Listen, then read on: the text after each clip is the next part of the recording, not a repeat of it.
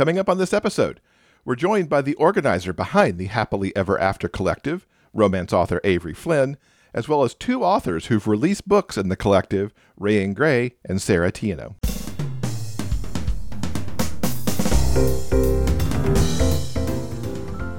Welcome to episode 405 of the Big Gay Fiction Podcast, the show for avid readers and passionate fans of queer romance fiction. I'm Will, and with me, as always, is my co-host and husband, Jeff. Hello, Rainbow Romance Reader. It's great to have you back for another episode of the show. I'm so happy that we're talking about the Happily Ever After Collective. I think when Will showed it to me when it first started coming up in July, I was like, that's really cool. You'll hear me talk about in these interviews we're doing this week that it reminds me of like old school book club. You'd get your selection from the month. You might mark a little card. You'd send it back. You get some books. I think this is a really interesting way for people to perhaps check out new authors. Both Rayan and Sarah are new to me, and I have really enjoyed their books so far. Given all the new ways that we have to get books, whether it's this way or book boxes, I think this is really cool. Yeah, I've enjoyed the books that I've read through the collective as well. And I also love how the authors who are part of the collective are pushing for new ways to be innovative within the genre. So we're going to find out where this idea came from as we kick off our discussion on the HEA Collective with romance author Avery Flynn. Avery, welcome to the podcast. It's awesome to have you here. Thank you so much for having me. Really appreciate it. Yeah, so excited to talk about the Happily Ever After Collective. It's going to be so much fun. Yes. Before we get into that, though, please introduce yourself to our listeners and let them know what you write. So I am Avery Flynn. I write mostly contemporary romance. Some of it's just sort of giggle-inducing, and some of it gets, put under the hot rom-com thing. I will say my illustrated covers are deserved. I rarely kill people. If I do, they deserved it. And it's a little sexier sometimes than people are expecting. But yeah, nobody dies. I don't make anyone cry. That's not my jam. Excellent. Now, for our readers who haven't discovered the Happily Ever After Collective yet, tell them what this is about, because it's kind of a new way that we've seen to distribute some books within the romance genre. Yeah, it is. I like to think of it as happiness in your email. So what it is you get up to 4 novellas every month. All of the novellas, you get to pick which ones you want. So it's choice, especially this day and age. Sometimes it's hard to find the time to read, find the brain space to read. So novellas are kind of perfect for that, quick stop, an enjoyment factor. So you're still reading and getting that romance high without as much time and brain commitment that sometimes you're not able to offer. So it's 4 novellas a month. All of the novellas circle around the same trope, which we think is really fun. And I think one of my favorite things about it so far has been, romance sometimes takes a knock for it's too formulaic or whatever. But it is so great to see all of the authors start in the same place with the same trope and see all of the many different ways that people go. It is just phenomenal. I love that. Every month you are guaranteed a romance with a main character or both main characters who are queer. Every month you are guaranteed to get novellas where the main characters are Black, Indigenous, people of color.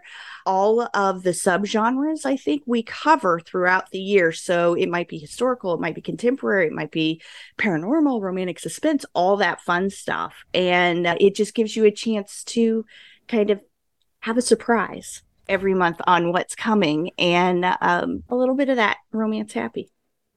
You cannot get enough of romance happy. No. What was your inspiration to bring this together? Because it seems like big idea that it also involves a lot of execution. Well, I'm a Virgo, so logistics are my happy place. Absolutely 100%. But, I love romance. I love reading romance. I have been lucky enough how long have I been doing this? 11 years I've been doing this to meet phenomenal authors. And I just love pretty much everything about romance. And I love the amount of variety that you can get in romance. There's a romance for every person, for every mood, for whatever it is that you want. So my idea was really just to find a way to, number one, as a reader, what would make me happy as a reader is having, all of the romance I could get. So there was that. And then as an author, what's really fun about this is, a lot of times we're contractually obligated or our readers expect a certain thing from us. And sometimes we want to stretch our wings out a little bit, right? So all of the authors that came in got their choice of what kind of subgenre they wanted to write, what kind of storyline they wanted to go with, whether they wanted to make it super angsty or, things like that. We have somebody who is known for her rom-coms that's coming up, and she wrote a paranormal. And she just had the absolute most fun in the world of it. And that's just not something she gets a chance to write. So it sort of made both sides of my reader and author happy. And we didn't really mention as you were going through it, this is all happening on Patreon. This is where you get the books, where you interact with the authors, because you're also, on top of getting the books, there's author chats that go on and a whole bunch of other interesting stuff as well. Yeah, so the authors have been really great. They put together sort of behind the scenes posts, behind the novellas type of thing. So it might be, hey, here was the Spotify list that I listened to on repeat writing this. Here are recipes that were inspired. Here's what got me really thinking about writing this book. Those types of posts. And then we've got author chats on Zoom every month, which are super fun. And if you miss it live, we post it on the Patreon afterwards so you can enjoy it afterwards.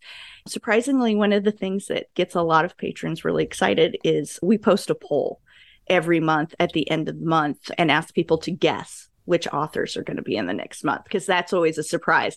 And people have a lot of fun on that. And I've gotten messages from folks saying, I got one right. And so, it's the little things that bring you joy. Because it's quite the guessing game, too, especially in these early days, because there's 48 authors. And, of course, the number available for the next one will decrease over time because there'll be fewer of them that haven't done it yet. But, yeah, it's like, who do I think will do this? And now, as you said, now that they're branching out and going to other genres, it's not easy to necessarily pick. Right, exactly. Yeah. And that's the one I'm really most excited about, is seeing what people do with the secret baby trope that's coming up next year. So secret baby surprise pregnancy, I think, was what we did with it. And there's going to be, that's not a trope. That's a trope that some people really love and some people really hate. So I am really interested to see what happens. And as an author, it's not easy to decide what to do with that either, because right. Yeah. So that'll be interesting to see what they come up with on that. How did you find the 48 authors to go in on this experiment?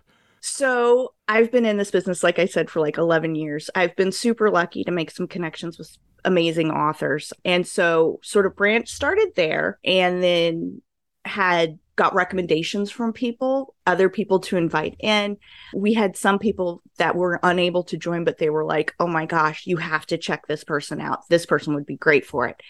And it's really cool because some of the authors are, New York Times bestselling authors. Some of them have been around for, years and years. And then we've got more baby authors, I would say, that are up and comers within the industry. So it gives you a chance there's a wide variety of people to pick from. It's not just always the usual suspects. So that was really fun too. Basically, I just ask. I figure the worst they can say is no. Exactly. So I just ask. And I love that there are authors in there that people will find who are new to them and who are baby authors, like Ray and Gray from the August set of books. It was romantic suspense. It was a heist. So I'm like, I have to read this book. And then, my God, it was amazing. And now I want to read more of what they write. Yes, they are amazing. And yes, that's pretty much all I can say. And that's the thing is it's just, that high you get when you discover somebody that you haven't read before, and you're like, it's really joyful to click with somebody's books, and then to fall down that rabbit hole, like you said, to go through that backlist and then you come up like a month later gasping, but you're so happy. Yeah, they've got a whole series that I need to go off and, add to my TBR and then make the time to read it, of course. It's really good. Yes. Possibly even more difficult than bringing together 48 authors. How do you decide the tropes? There's so many tropes and variations of tropes, and tropes that everybody loves, and some like Secret Baby that are a little more splitting the difference on likes, but narrowing it down to 12 was actually really hard. So what I tried to do was just sort of look, because this was our pilot program, right? we had no idea if anybody would even enjoy this or like this. I had no idea when I was setting it up if any of the authors would even say yes. So what I did was I kind of looked through a lot of the chatter within authors in the reading community and seeing what kind of books people really kind of reacted to, or, you know, what tropes people were like, oh my God, that's my favorite one. So like, for example, Just One Bed. Just One Bed is such a huge, you know, reader high. And as an author, I love writing Just One Bed. So, you know, that's sort of how we picked, was just looking at some of the more popular ones. Nice. I can't wait to see what else comes this year. It's a good time. That's all I can tell you, is it's a good time. How was the author reaction as you were putting this together to this very different way to offer books through Patreon, through keeping things, you know, exclusive within that sphere for some amount of time? It's very new, and sometimes, you know, new kind of scares people a little bit. Well, I probably gave them more information than they ever wanted when I put the pitch out. Again, Virgo. So, you know, listing all of the different, what would happen, how we would pick stories, how readers would choose stories. I had, you know what, some great talks with people who were unable to participate, who gave me really great feedback on saying, hey, this is, you know, you might look at being able to do this as well. And I was like, oh, I hadn't thought about that. So let's snag that idea and scoot that in. So it was really great, the amount of feedback that came back. People had questions and they asked. I'm honestly kind of in awe, because not only are people trusting this thing that is a little bit different, I'm sure somebody else has done this at some point in time. I just couldn't find anything. If they had, it probably would have made easier to set up. But, you know, I'm really in awe and super thankful that people trusted me, not just with their books, and that this would be a pretty seamless and easy process for the authors, but also their money. You know, that's a big trust, yes. So I'm thankful. Good people. It's relatively early days. You launched in August, a soft launch in July. We're talking towards the end of September. But how's the subscriber reaction been so far to this method? It, to me, kind of makes me think of like book boxes to a degree, because you subscribe to something and get something. Or because of my age, you know, back in the day where it's like, you're in this book club and here's your selections for the month and you can check one, or, you know, whatever. That's also kind of what it harkens back to a little bit for me. Yeah, absolutely. I you know, it is sort of like a digital book box, really, where you get to pick all the goodies. The readers, we've got, I want to say, just north of 250 patrons right now, which is amazing, because again, from a reader perspective, it's something new and weird, and how is this going to work? We deliver the novellas through Prolific Works. I wish there was a way to do it through Patreon so we could keep everything on that platform. I have yet to figure out how to do that, and unfortunately, Patreon hasn't either. So if anybody knows a workaround, you know, let me know. But so people have reacted really well to it. Folks have enjoyed the stories. We're getting a lot of folks who are watching the Zoom chats afterwards, who are submitting questions. That's the other part that's fun, is people are sending in questions for the Zoom chat with the authors. And so I think the level of interaction has been really good. And the stories are kind of a pain because you've got to sideload them. But beyond that, the reaction has been really good from readers. And at least the sideload from Prolific Works is not terrible. Probably most people have done it because of a newsletter promo or something else that's gone out in the community that they already are familiar with that platform, which might actually be easier than having to make them learn Patreon from that angle. That is a really good point. Yes, that is really true. But you know what? And the other thing is, what's been great about the readers as well is they have reached out when they've had questions. And so I'm like, oh, that explanation totally made sense in my head, but it obviously didn't make sense to everybody outside of my head. So, you know, they've been great about, you know, giving a heads up on, hey, this is a little confusing, or, you know, we would love it if you could add this. A good example is we had somebody join and they sent out a message and said, you know, our top tier was 4 novellas a month. And they were like, I really want to catch up on the ones that I missed. So we responded to that by adding another tier that's 5 novellas. So you can still keep up with the 4 novellas that are new, and yet at the same point in time, catch up on the ones that you've missed. So that's really fun too. That's good to know, because I was going to ask how people can catch up if they're, you know, subscribing after they hear this and want to get something in the backlist. Yeah. So no matter what tier you're on, you get to pick which story you want. So it could be, hey, I'm going to go at the 2 novella level and just pick which ones I want and then go from there. Or you could be like, I'm all in both feet and go to the 5 novella tier. But yeah, folks have been really pretty good about that and letting us know sort of what they want. And we've been flexible enough to try and figure out a way to get that to them. Mm-hmm. That's very cool. Again, early days, but yes. What are you thinking for future of the collective? Well, so far, even though it's early days, I'm hoping, like I said, this was a pilot program for us to even see if it would work. I'm hoping that we're able to carry this on, into the future as long as basically readers want it. It's a really fun way for authors to be able to experiment, try something new, do something fun. I think it's a great way for readers to discover new authors and then also get something from maybe an author that they love that they can't get anywhere else. I'm sorry, I'm really guilty of that, where I'm like, oh, wait, I can't get this anywhere else? Oh, I have to have it then. Mm-hmm. So as a reader, I'm super guilty of that. So being able to offer that is really fun.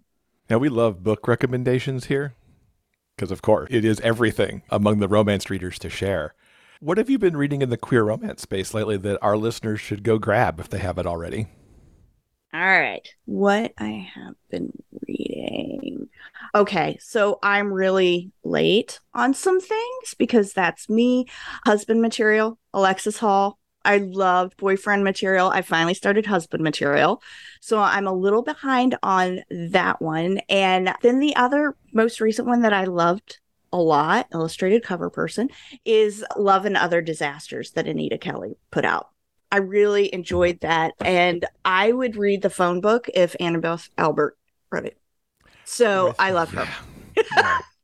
That's a really, really easy one for me. And then some of the historical queer romances I really enjoy from Cat Sebastian have also been really amazing. And yes, Rayanne Gray's Werewolf series is really, really fun. So yeah. I highly recommend that too. That's the one that's on my TBR now. Since I talked to them, it's like, oh, okay, I'm gonna have to read that. Thanks for putting that into my TBR. Absolutely, yeah, it's worth it. And move that up. It was super fun. Up.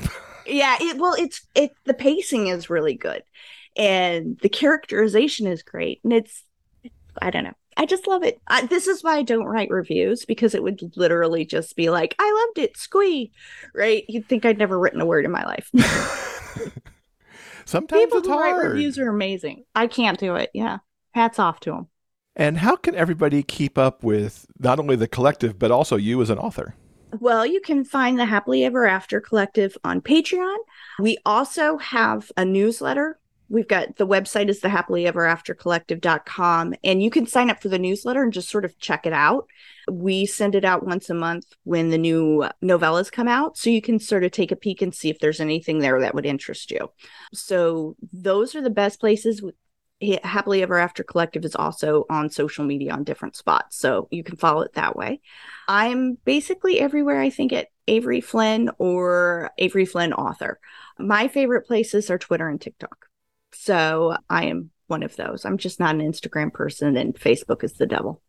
So yeah. Avery, thank you so much for spending some time with us and telling us all about the HEA Collective.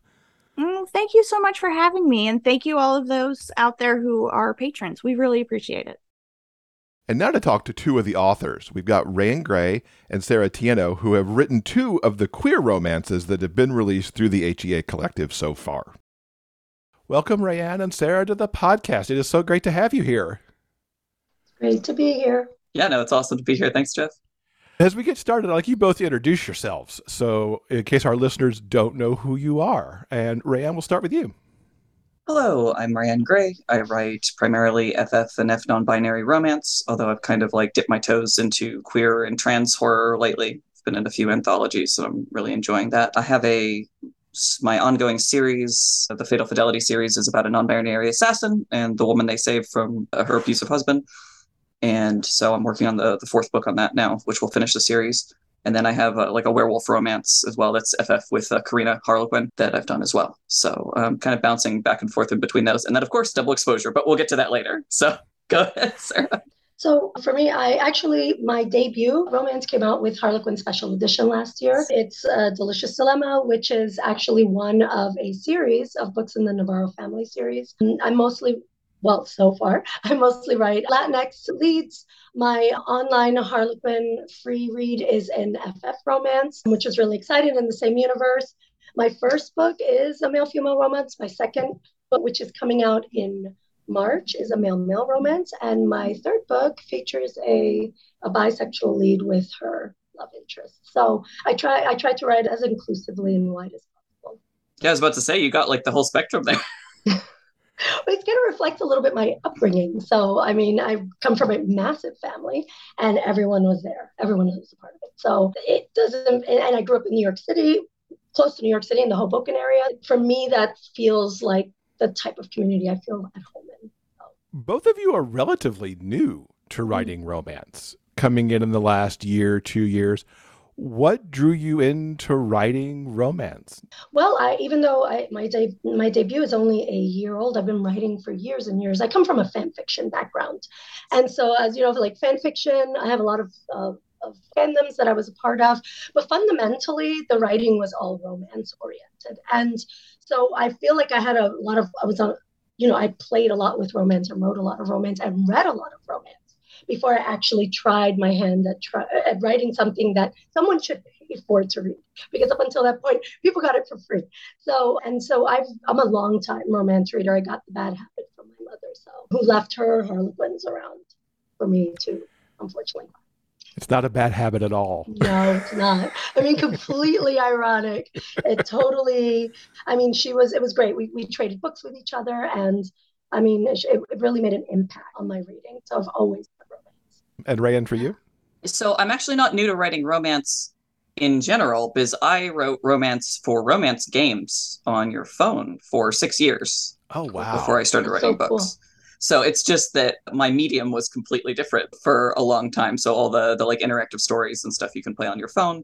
I was working on a lot of stories that at the time, because this was years ago, were like some of the first like non-binary love interests in those apps, and a lot of just queer romance in general that wasn't on these phone games. So that's actually where I got started before I kind of like looped back around to being like, wow, I've been doing this for a while. I wanted to be a novelist when I was a kid growing up, but it just kind of looped around into, oh, well, this isn't a practical thing, this and that, do this. So and then I ended up in the games industry writing romance, and I was like, well, I'm stable enough now. I can start writing some books in my spare time. And I wrote Love Kills Twice was my debut. And yeah, it was like a year and 8 months ago, something like that. And despite it just being honestly very indulgent for me personally, I managed to find a publisher with 9-star. And then I was like, wait, I can do this. And I've been just going with it ever since. But yeah, I started in games actually. So. Are there games that we should go look at to check out some of your previous work? Are there places I wish the servers don't exist anymore. Oh, that's too bad. Yeah, that is unfortunately one of the things that's common with a lot of these mobile games is once they run out of business, like you can't anymore. But yeah, I did that for 6 years. That's amazing. Just really quickly, because this is a total divergent from our topic. What's it like going from like writing for games where you've got all the interactive components to it to writing a more linear novel format? It's so much easier. Like writing a book is never easy. Like I would never say that, but in comparison, having to account for people making choices in the middle of your story and giving them a range of options is far more complicated. I loved that I could just write the romance I wanted to write and nobody else got to have an opinion on it. I love that. Yeah, you can go here, or here. It's like, oh, did they buy this option? Did they not? Is like, have they played this before? What will it look like? What if they change their mind on this one? Whew.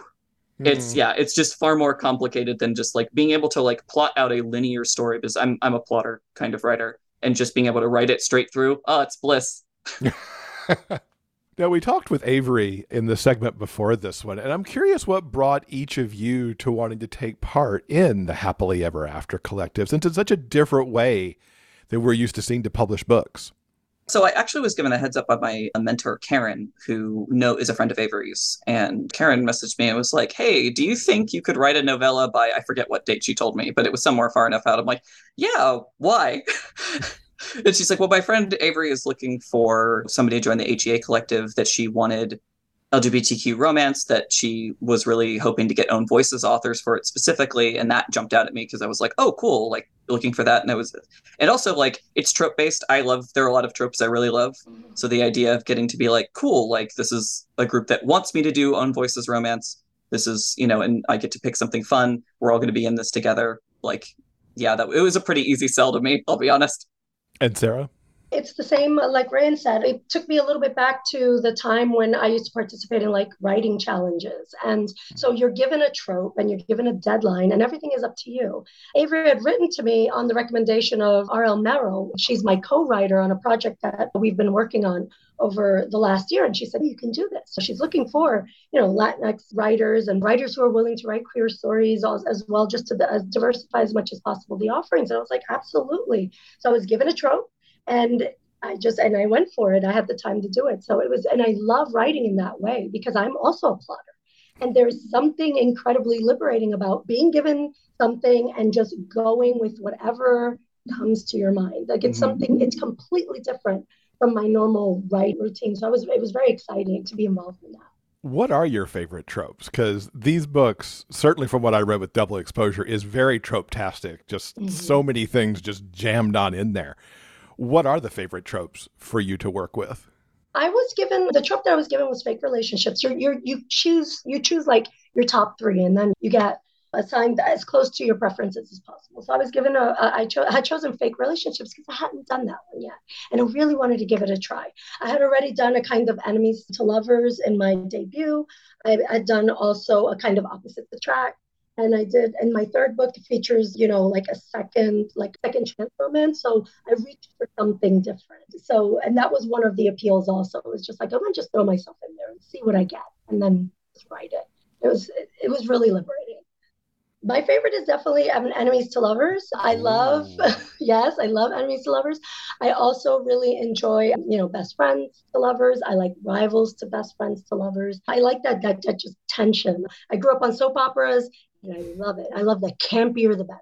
So those are my favorite types of tropes. So it's actually funny. I also picked the ones I picked because I hadn't, mine is both second chance romance and enemies to lovers, even though I ended up in the second chance romance month. Right. But like I hadn't done either of them before, despite the fact that I liked them both a lot. And so it was a perfect opportunity to be like, well, I really like this. I should try my hand at it and see how it goes. Yeah. My favorite, however, is bodyguard romance. Like any variant. It can be fantasy, like knight and queen. It can be modern. Like it can be about every time. That's my big one. I'm shaking my fingers and I'm really excited because my next project is a bodyguard romance. And I've never written one. I love them. When it comes to a trope, it wasn't the first thing that jumped to mind because I've never written it before. But I recently consumed a bodyguard series and it just set me off. Like I have to write this. Yeah, I have a book in progress too. Karina actually asked for the full, so I need to finish it. Cool. But like I also have one in progress, but it's like I also need to write this. This is literally my favorite. Which is actually, I think that's why I didn't write it first and got a few books out, because it's like my favorite, so I feel invested. It's like, well, this shouldn't be my first try. Like, let's get my feet a little wet with a book first before I go after the thing I really like. Right. That's reasonable. I'm looking forward to all of your bodyguard romances, because bodyguard connects to romantic suspense 99% of the time. Yes. And I love a romantic suspense. So yes, bring those books on. Let's talk about the books that you have in the collective. And Sierra, we'll start with you because your book is one of the October selections. Right. So my book is actually called A Fashionable Deception. And I'm like super thrilled that Ryan mentioned bodyguard romance because I had just gotten off of a binge of I had never watched like Thai series before. I was always like love K-dramas. And I love Japanese series, but this was my first Thai series, and it's Kim Porsche, and it was yes. It was so my good. God, it was so good. And so I couldn't get Kim and Porsche, that dynamic, out of my mind. I didn't want to write a mafia romance because I'm not comfortable writing that yet. I'm not there where I could write that, and I didn't want anything violent either. So, but I love the dynamic between them. I love this really stern, he's violent and he has to be ruthless, but deep down inside, he's just like this romantic who is like starved for love. And then you have Porsche, who's like going through this. He has a really hard life, but he's such an optimist, and he's just a go-getter, and he's very nurturing. And so I just love to smush these two together. So when I saw that, when I was given the fake relationship, I was like, I'm doing it. I'm doing it. And so I used that. They're my model for the characters in the book. But it's set in the New York fashion world because I didn't want to deal with the violent aspects. And you have Milo's character, Emilio is his name, but his nickname is Milo. And he needs a date for his parents' 30th anniversary bash. And he's been avoiding going back home to his parents. They're extremely wealthy and they own the fashion house that he will inherit. And he sees Alex on the runway and he says, that might be the solution to my problem. And so the story sets off there. That's exciting. Any other tropes lurking around in there besides the fake dating? What else have you got on your trope menu? There is the opposites attract. There is definitely there's an economic disparity because Milo's extremely wealthy and Alex is not. He's hustling, he's struggling, to take care of himself and his very small family, his sister and his aunt. And so they're both Latin characters. So I wanted to bring in a little bit some of the difficulties that come along when you're disconnected from your extended family. So Alex is really dealing with that. He has to sort of struggle in the world alone. The only thing he has is his wit and his very good looks. So he has to really work hard. And Milo's character identifies something in Alex that sort of brings out that softer part of him that he's not really allowed to show. So you have a lot of things. There's a lot of things going on there. Character and the cinnamon bun. I'm a sunshine only for you kind of thing. So sunshine only for you. That could become a trope on its own. It's one of my favorites. Yeah. Given that you said it in the fashion world, did you have a lot of research you had to do to kind of get all the fashion components kind of nailed down in the book? I did. And I had already come off of writing my second book in the Harlequin series, which the main character, one of the romantic leads is a photographer. He's a fashion photographer. He works for a fashion magazine. And so I've already had some experience with that. I myself, when I was putting myself through college, I worked as a makeup artist. And so I had some behind the scenes experience also with smaller fashion walks and other events where I had to participate in. So I had a little bit of that hands-on knowledge. I obviously had to upgrade it, right? Because it's been a good long time since I've done it myself. But I did have to do a little bit of research to sort of brush up on that. I am excited to read this book, even more so now knowing that I'll read it looking for the obvious Kim Porsche inspirations in there. Yeah, there's definitely that's the fanfic writer in me. So it's like literally it would be considered a contemporary AU. So it's like the same characters, but it's a totally different setting. And so I preserved some of the elements of their characters. So looking for that, if someone knows it.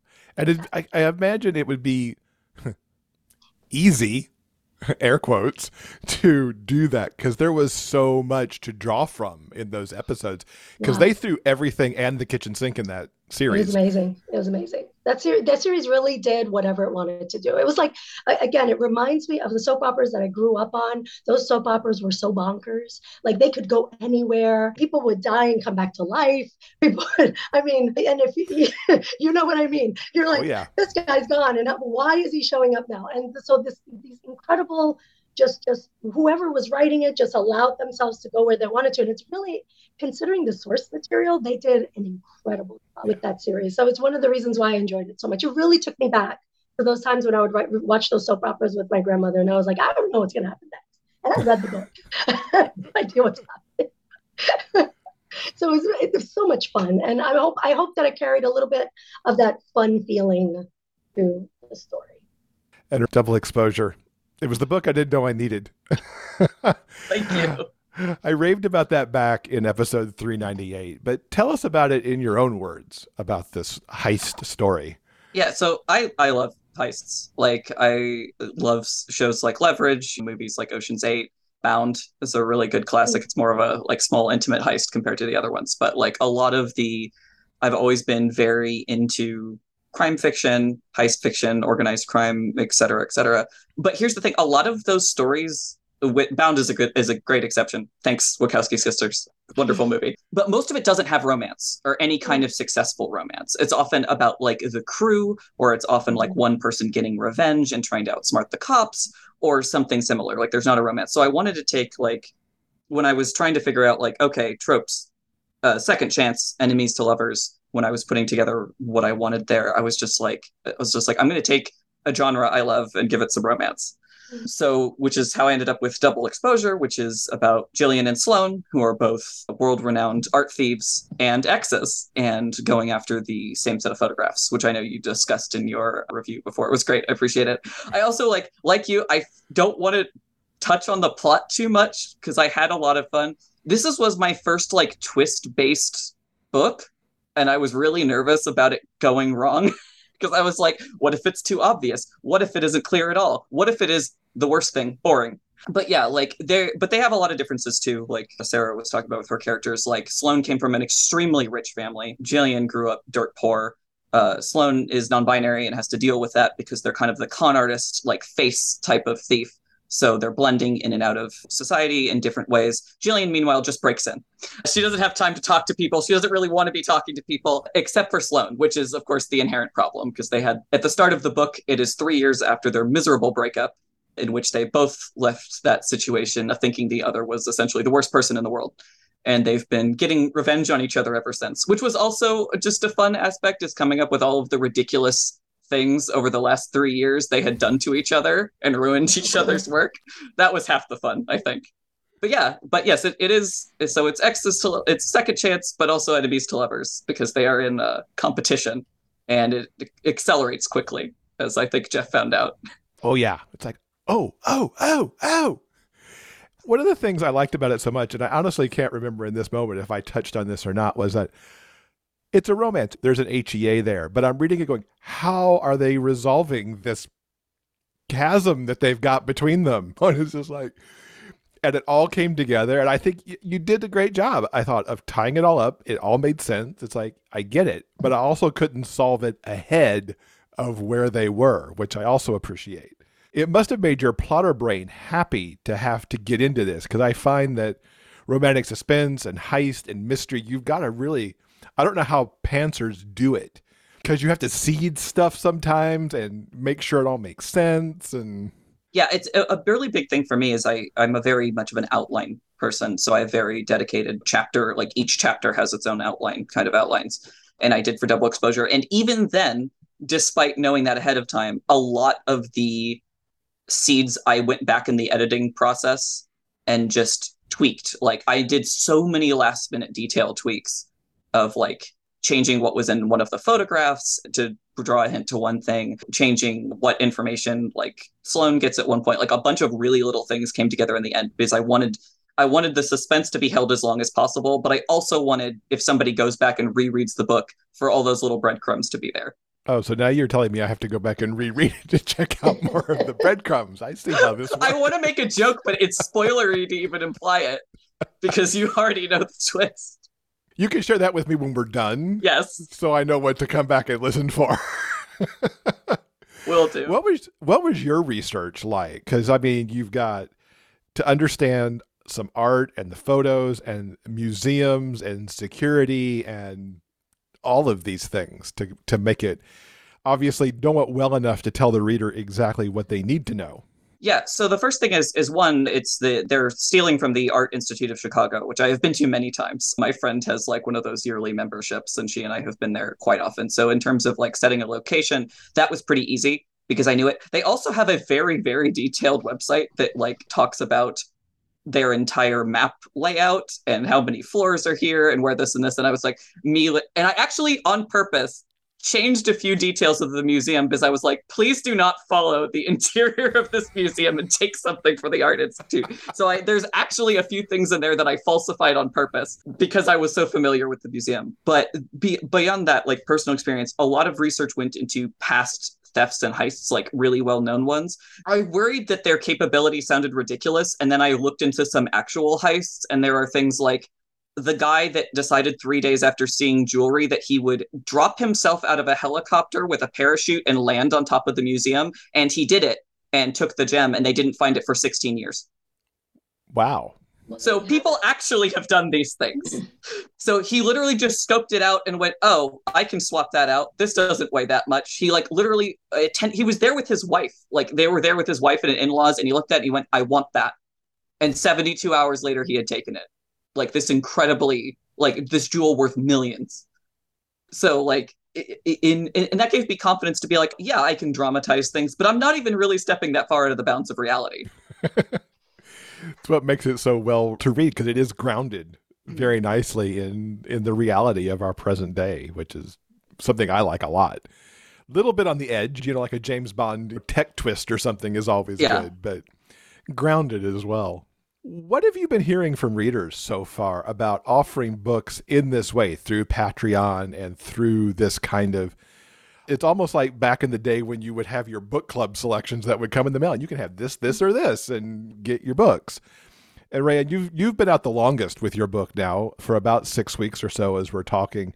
What have you been hearing from readers in general, and maybe even those readers who have heard about this book going, how do I get that? And then having to go this direction for it.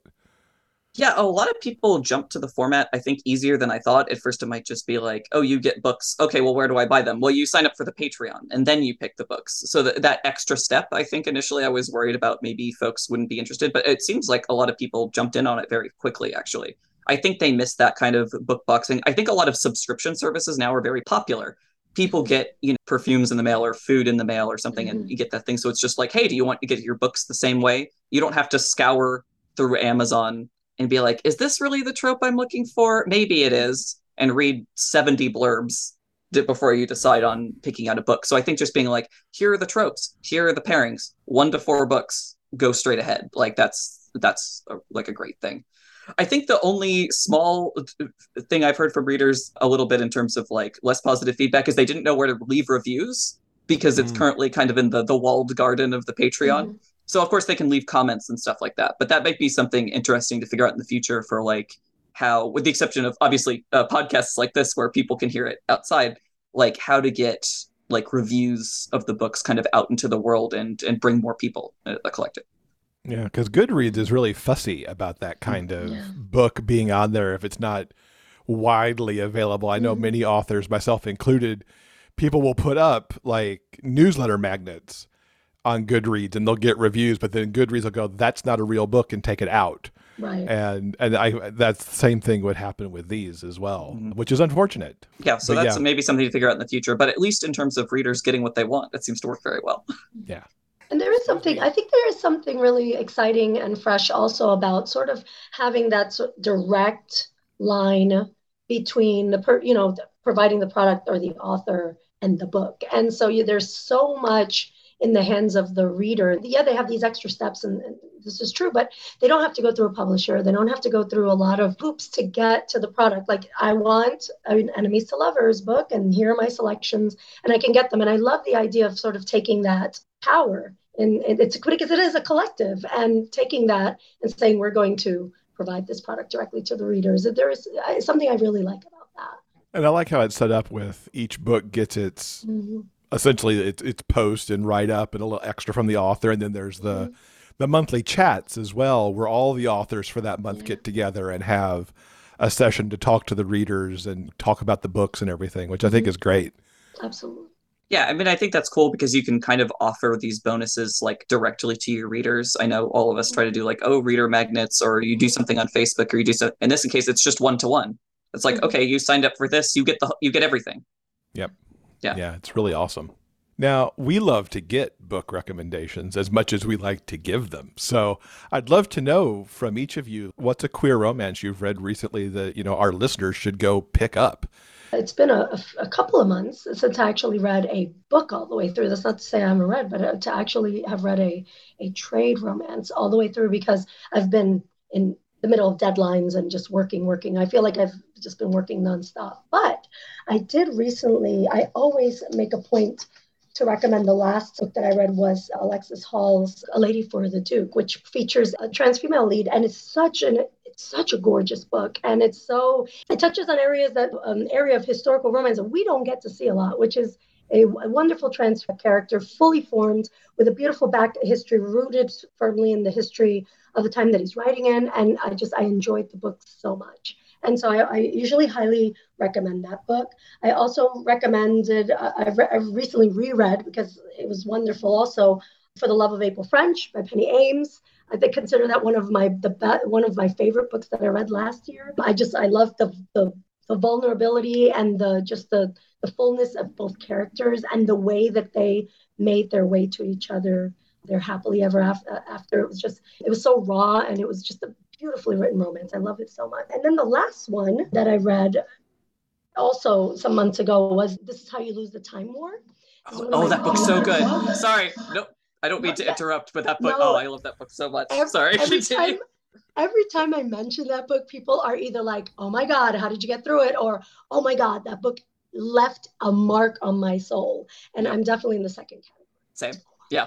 And the thing with that book is the way that it's written, they didn't care about the world building. They left it to the reader to understand what it meant to function in a multiverse. Like they left that in the hands of the reader. They trusted the reader to understand that and just went right for the relationship between the two characters, which develops in the most, it's hard to even describe. They're traveling through space and time, up and down time threads, to find clues of each other.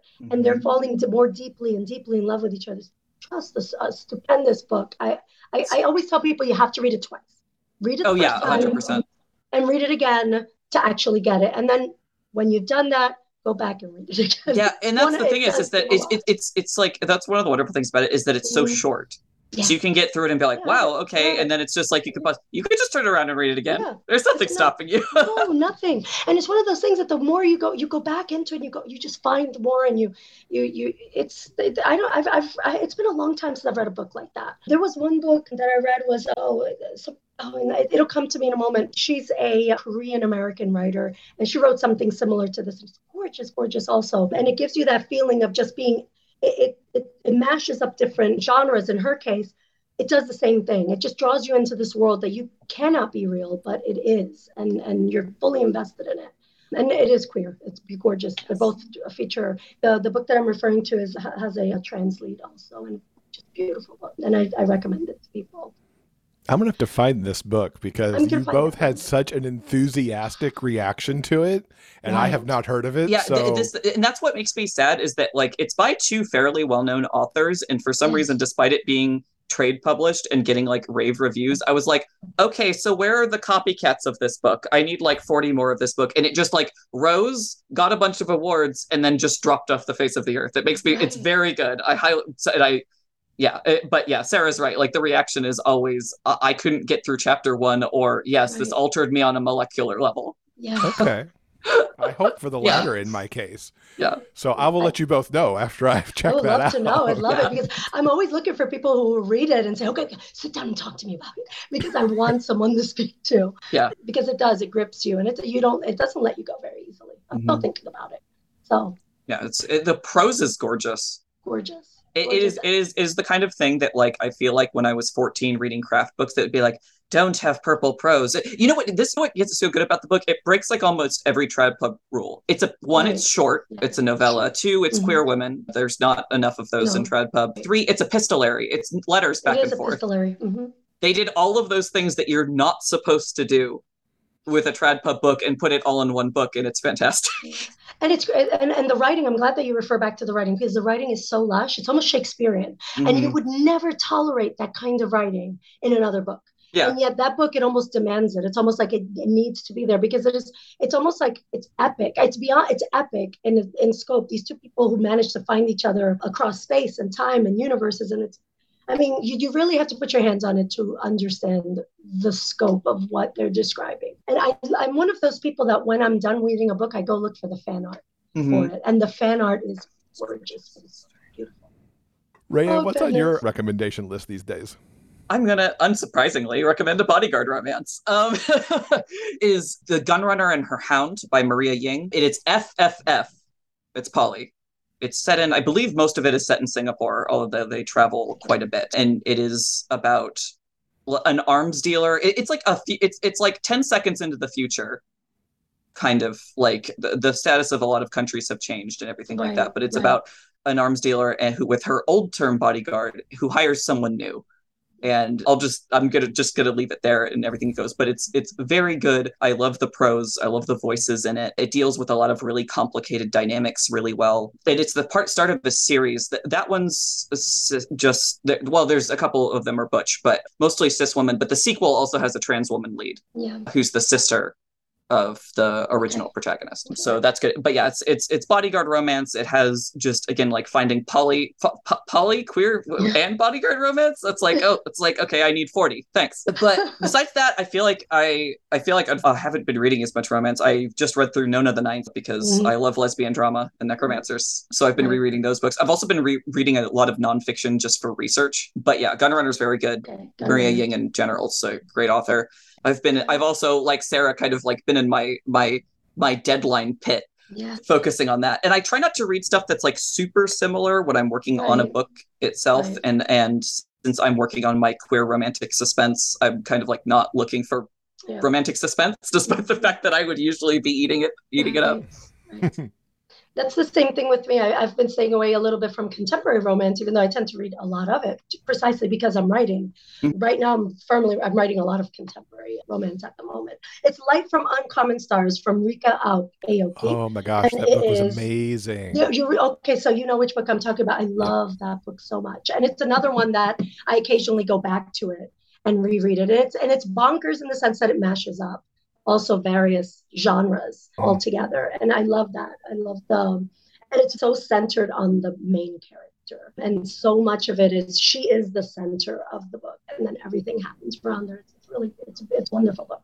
Yeah, it's such a beautiful book. I was so excited to see it piled up in a beautiful new stack of paperbacks at Barnes & Noble yesterday. It must have just come out on paperbacks. It's like, here's all this. You need this book. Because it's I don't read fantasy type books a lot because world building bogs me down sometimes. It's like, just dole it out to me as I need it, please. And everything about that book was just beautiful. The slight fantasy elements, the space donuts. The space donut. As somebody, I heard them refer to that way. Like the donut is its own character. It really is, right? Seems to be a trend this year. That was true in Everything Everywhere All at Once too. Okay, and that's another book that I need to read. I think they made a movie out of it. Yeah, I'm terrible. I don't watch a lot of movies. I'm very, very picky on films, and that is one of the best movies I have seen in years. Then I have to watch it. It's fantastic. I highly recommend it. I watched it once and enjoyed it, and then watched it with my mother, which was a mistake. Not because she didn't like it, but because it is very much about a relationship between a mother and their kid. Okay. And that time I sobbed my eyes out. I survived the first time. I did not survive the second. Because you had mom with you. Yeah, it's like, nope. Oh, I lost it. So we heard a little bit from each of you about what's coming next, but let's really dive into that so people can have a kind of a list of what's coming next. Rayan, I'll start that off with you. What is next that we should be looking for? So right now, the book I'm on deadline for is A Love So Dark, which is the fourth and final book in my Fatal Fidelity, my non-binary, my romantic suspense assassin series. So looking on that, it's going to be fun. I have been thinking about this book for years. It has been such a joy to actually work on it and write it and finally come to the conclusion, because these books follow the same couple. So it's the same two people over 4 books. It's not different to the other series. So they've been on a very long journey. And again, like, this is the series, like, my very first published book was Love Kills Twice, which is the first in the series. So like getting to the end, it's going to be my first finished series. It's very big and looming in my mind, but I'm also excited about it. And once that's out of the way, my next one is actually going to be a fantasy romance, like Arthurian kind of story, but FF, a lot of it, knights, queens, a lot of the, like, it's elements that I've loved, again, in a lot of stories, but never pursued myself. That one's called Out of True. And so that'll be what I'm working on next. And then at some point after that, because I have 17,000 things on my to-do list always, I'll get back to the bodyguard romance that I sent over to Karina, because that has 30K, but needs about 80 more. So just 80, so, sure. Yeah. Just 80. Do it on the weekend. It's outlined at least. And how can people keep up with you online to know when all this stuff's going to be coming out? Yeah, I'm unfortunately on Twitter all the time. So you can find me at Ryan Gray Twitter. Same thing if you want to follow my newsletter. If you just want to hear about my releases and not see the bad jokes I post about my books, you can go to tinyletter.com/Ryan Gray. Or if you want to get a hold of me directly on email, it's ryangrayiswriting@gmail.com. Fantastic. And Sarah, for you, what's coming up next? Well, I just finished up edits for my third book of the Navarro family series with Harlequin Special Edition. It's funny because with some of the issues there's some issues with everything in that has to do with the production of books because of different things that have happened since COVID. And so I'm actually had the third book finished before the second book. And so I'm back and I'm doing the final edits on the second book. The Best Man's Problem comes out in March of 2023, and The Trouble with Exes comes out in May of 2023. I also have the HEA novella that's coming out in October. I'm really excited about that. And then I'm also working on a joint project with R.L. Merrill, who also writes lovely queer romances. And we have a writing project that we're currently pitching. And so we'll see where that goes. So that's kind of what I have on the top right now. And where can people find you online? I'm also a Twitter person, although I have been kind of keeping my head down because I've had so much writing to do. But I'm on Sarah Taino everywhere. I'm Sarah on Instagram, on Twitter. Twitter is the best place to reach me. sarahtaino@gmail.com if you want to write to me. I also have a newsletter on my website. It's sarahtaino.com/mailing-list. You can go on there. You get a free book. There's scenes from A Delicious Dilemma. Scenes. There's a collection that you can get. And there's also tons of free reads on my website. So, yeah, I'm about to drop my Halloween read for my newsletter. It's always fun to give out free stuff. It's actually something that another writer, Katie Casey, she came up with last Halloween, which was take your contemporary romance characters and put them in a paranormal AU for a free Halloween short. That's so cool. So Justine and Campbell are my main in my romantic suspense series. So last year I did Campbell as the supernatural one. This year I'm doing Justine as the supernatural one. That's so cool. I love that it's a really fun to do themed stuff and then just fling it at people. It's free, read it. And if people are fans of the series and they want to see those characters again, then they'll they'll enjoy that. It's excellent. I love that. I may have to steal that idea. Absolutely. Yeah, no, Katie's brilliant. When I saw that, I was like, that's fantastic. That's so fun. Well, Ryan and Sarah, it has been so wonderful talking to you both. Thank you for sharing your books that are in the HEA Collective, and very much look forward to reading more from both of you as well. Yeah, thanks so much for having me. Yeah, thank you. Thank you so much. This episode's transcript has been brought to you by our community on Patreon. If you'd like to read the conversation for yourself, simply head on over to the show notes page for this episode at biggayfictionpodcast.com. Don't forget, the show notes page also has links to everything that we talked about in this episode. Thanks to Avery, Ryan, and Sarah for coming to talk about the HEA Collective. If you haven't checked out the collective on Patreon yet, we hope you'll give it a look. It is such a great way to add some trope-tastic books to your TBR every month. I also have to say that in addition to talking about their books, I love the fan moments during the conversation with Ryan and Sarah. There was Ryan and Sarah sharing their joint love of This Is How You Lose the Time War, and then Sarah and I geeked out over Ken Porsche. Oh, such a good time. All right, I think that'll do it for now. Coming up next in episode 406, author Lee Blair will be here to talk about her Dahlia Springs universe. As you may have heard me talk about a few weeks back, I loved Picture Perfect, which takes place in Dahlia Springs, and I'm excited to learn more about Lee's low-angst approach to romance. Plus, we'll also discuss her new podcast that is aptly titled Low Angst Library. Jeff and I want to thank you so much for listening and hope that you'll join us again soon for more discussions about the kinds of stories we all love, the big gay fiction kind. Until then, keep turning those pages and keep reading. Big Gay Fiction Podcast is part of the Frolic Podcast Network. Find more shows you'll love at frolic.media/podcasts. Original theme music by Daryl Banner.